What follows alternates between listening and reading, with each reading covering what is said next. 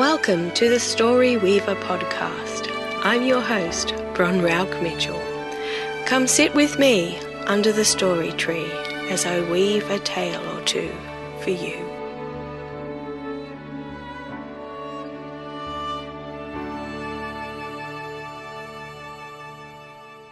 Salutations. Today I'll be chatting about the elements of the craft of storytelling by answering some of your questions. Further down the track, when I have the tech figured out, there will be interviews on the Friday eps. In the meantime, if you'd like to be interviewed or would like to nominate someone to be interviewed, please send an email to thestoryweaverpodcast@gmail.com. Interviews will not be limited to writers. There are many other people involved in the craft of storytelling, and I want to feature them here too. As a writer, I often find that I'm asked the same questions, so I thought I would answer some of those generic questions here. Plus I'll also answer some specific questions submitted for the podcast. I will answer as many as I can today in the time available and leave some for a future ep. So I'll start off with frequently asked questions. What genres do you write? Well, I'm a multi-genre writer, writing everything from erotic tales to fairy tales, history to horror, and everything in between. My taste in most things is eclectic, so it's not really surprising that this carries over into my writing. There's always ideas somewhere, and I never could understand limiting myself to just one genre. Question 2. How long have you been writing for? Well, for as long as I can remember. It's like reading. It seems that I've done this for my whole life. I don't really clearly remember a time when I wasn't writing or telling a story in some fashion, even playing pretend.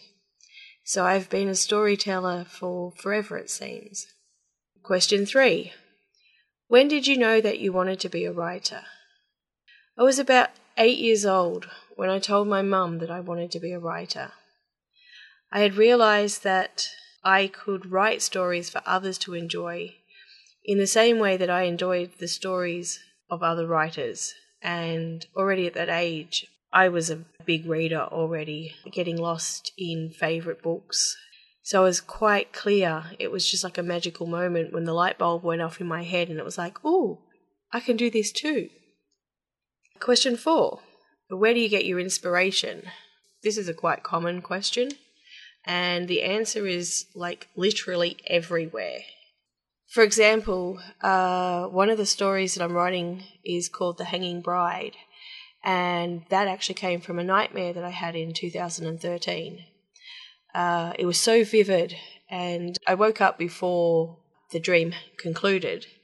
But there was just so much in the dream that I quickly wrote it all down, and I realised that I actually had a really good plot there. So dreams or nightmares, I often try and record elements of them, because even the most twisty ones have something that can be refined and turned into a story. Songs, listening to songs or music can trigger something. A title that I hear or read can trigger something. Even the shape of a cloud in the sky has triggered stories. There really is inspiration everywhere you look if you're open to it. I mean, even a conversation heard out of context can inspire a character, a whole plot, a whole series. And then there are days where I just literally get a vivid photo in my head as if it was placed in there by my muses. You know, full colour, 3D, the whole works. I can practically smell and hear what's going on. So I've learned to record as many ideas as I can in some way. So whether I write it on my device, such as my phone, or if I've got a tablet around, or I'll carry half a dozen notebooks. I mean, in sheer desperation, I've written on the back of a frigging gum wrapper because I've had an idea and I didn't want to lose it. And most of the time I record everything because you just never know what will actually be crap and what will be the basis of something fantastic. Another way I record ideas is photographs. Sometimes you'll be walking along and the outline of a tree just is the magic portal to another world. So I take a photo of that, and then later on I use that to jog my mind. I've gone through times where the muses had become difficult to hear because I had so much going on in my head, and so many ideas were lost when I did have them because there was so much going on. So since 2017, I have become almost fanatical about recording ideas, and sometimes 2, 3, 4 can appear in the same book. Oh, and another inspiration for character names is people that you meet that are serving you behind the checkout, or a doctor. You can get some really interesting names. And most people, when you say, "Oh my God, I'm a writer and I love your name, do you mind if I note it down?" they sort of get really pleased. So yeah. And now some questions that have been submitted by Brandon. You can find him over on Twitter. He goes by the handle Budget Johnny Depp. Question 1. Do you ever find yourself going down the wrong path and having to backtrack the story? Oh, so many times. Sometimes you let the muses or the characters just have their way, and you can find that the path you're headed down doesn't work. Sometimes it actually takes you in a place that you never expected, ends up being better than what you imagined. But sometimes it's not working, and you've got to go back to a point where you took a different decision to what you had thought. Usually when I sidetrack and it doesn't work, I save that because I can make it work later. And then sometimes the characters just take you somewhere you'd never imagined, and it ends up being better than the original path you started on. It's very rare, though, that I find myself on a path that I just can't go back and salvage in some way. Question 2. How much time should be spent on wording, phrasing, etc. when compared to writing the story itself? So writing the story itself and phrasing and wording are two different stages of writing the story. So writing the story, you spend as much time as you need to get that done. Afterwards, you go through and edit, and you take as much time as you need to make sure that you've got the right wording and phrasing in that stage. Sometimes you find that you don't need to go back and spend too much time working out the right wording or phrasing. And then other times, if you've just tried to write something down as quick as possible, you'll realise that the phrasing needs tweaking. And then when you send it on to your beta readers or your editor, sometimes they'll say to you that the phrasing isn't sitting right. But there is no real time ratio. That comes down to the individual writer and how others have received the work. So for me, I probably spend even more time after I finish the story on editing. I always say that you should just write what you can first and then go back and edit it, because, you know, a blank page is just a blank page and it can't be edited. It's not a story. So you just write out the story and then you go back and you edit the hell out of that if you have to. So again, no magic formula, no time thing, but the editing stage is usually a little bit more complicated than the writing stage. Question 4. So do you have a story basis or do you grow the story as you go? Well, both. Sometimes I get an idea for a character and I just write the character and see where the story goes. Sometimes I've got an idea for a story or a scene, so I'll write that out and again see where it goes. And then there's the times where I sit there and I try and plot the hell out of everything, which doesn't work often. So I end up often just seeing how things will go. There have been times where I've had a complete idea plotted out and stuck to it, but usually I just pretty much start with a kernel of an idea and grow it over time. Question 5. Do you write self-contained stories or as part of something bigger? for example, planning a series? Well, often both. I've had stories that I thought were self-contained, and then as I've written them, it was evident that they were the start of a series. And sometimes it's quite evident from the start that something is meant to be a series. Just there's no way about it. There's just too much to narrow down to one book. Even some of my short stories, I think, okay, that's it. It's just a one-off story. And then I realise that I've got so much room to play with. So, yeah, it's usually something bigger, but there's other stuff that is self-contained. And I mean, if we're talking about my poetry, usually my poetry is just definitely self-contained. Having said that, there's one or two that could go on to have other parts to them. Question 6. Do you make deliberately relatable characters or just hope people find them relatable? Well, I don't worry about relatable characters. I worry about representation. So I want people to see themselves or to see someone they can empathise with. But whether I sit here and go, oh, I want people to relate to this character, no. I mean, some of my characters I want people to absolutely hate. Hate enough that they'll keep reading and reading and reading. Some characters are not meant to be redeemable or likeable. So I don't deliberately set out to make a character relatable.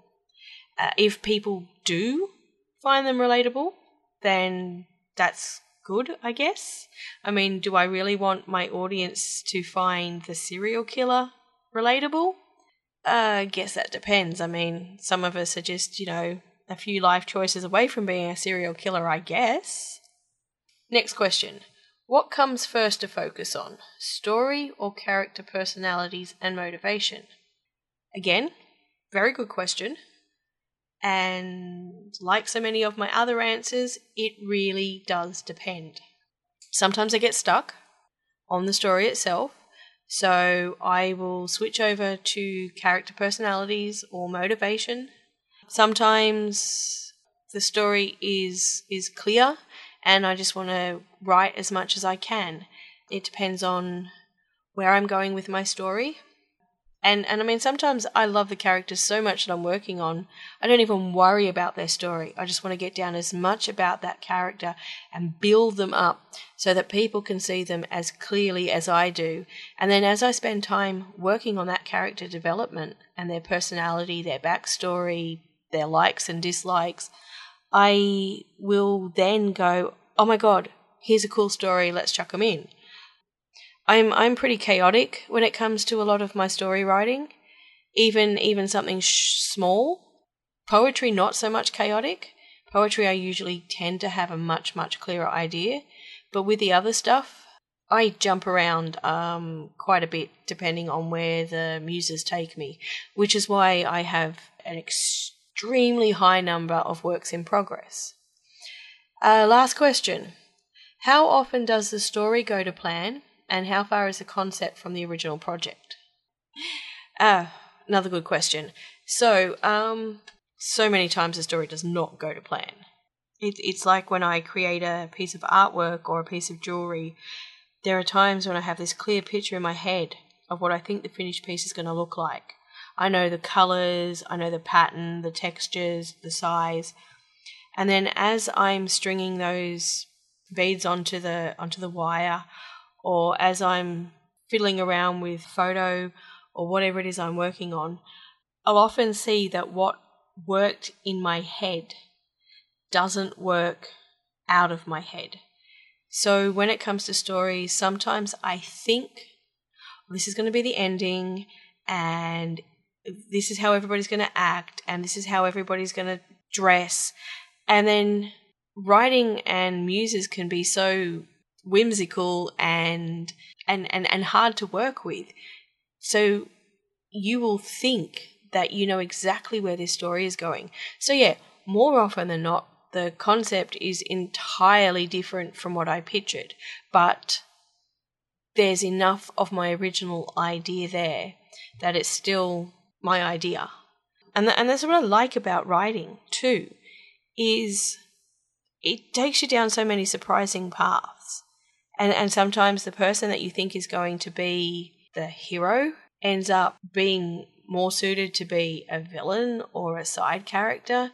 And sometimes these little background characters that you think are just going to be, a wallflower, they sort of turn around and show you that they've got more value.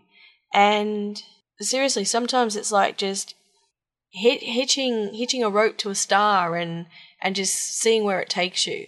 So yeah, that's the inner workings of my mind anyway when it comes to writing. So if you have any questions about the craft of writing or storytelling, or personally myself questions to ask me, feel free to tweet me at EssentialBron on Twitter, or send an email to the storyweaverpodcast@gmail.com, or hit me up anywhere else where you see me on social media. And once I get started, obviously I'll just love to talk about writing and storytelling and the obstacles, the challenges. Next Friday, I will return with some more questions, generic questions, and anything that people have sent to me in the meantime. Otherwise, next Friday, I would like to discuss writing and mental health issues, the challenges of writing with mental health issues. So definitely shoot me some questions for that topic. Otherwise, I'll probably just freeform it.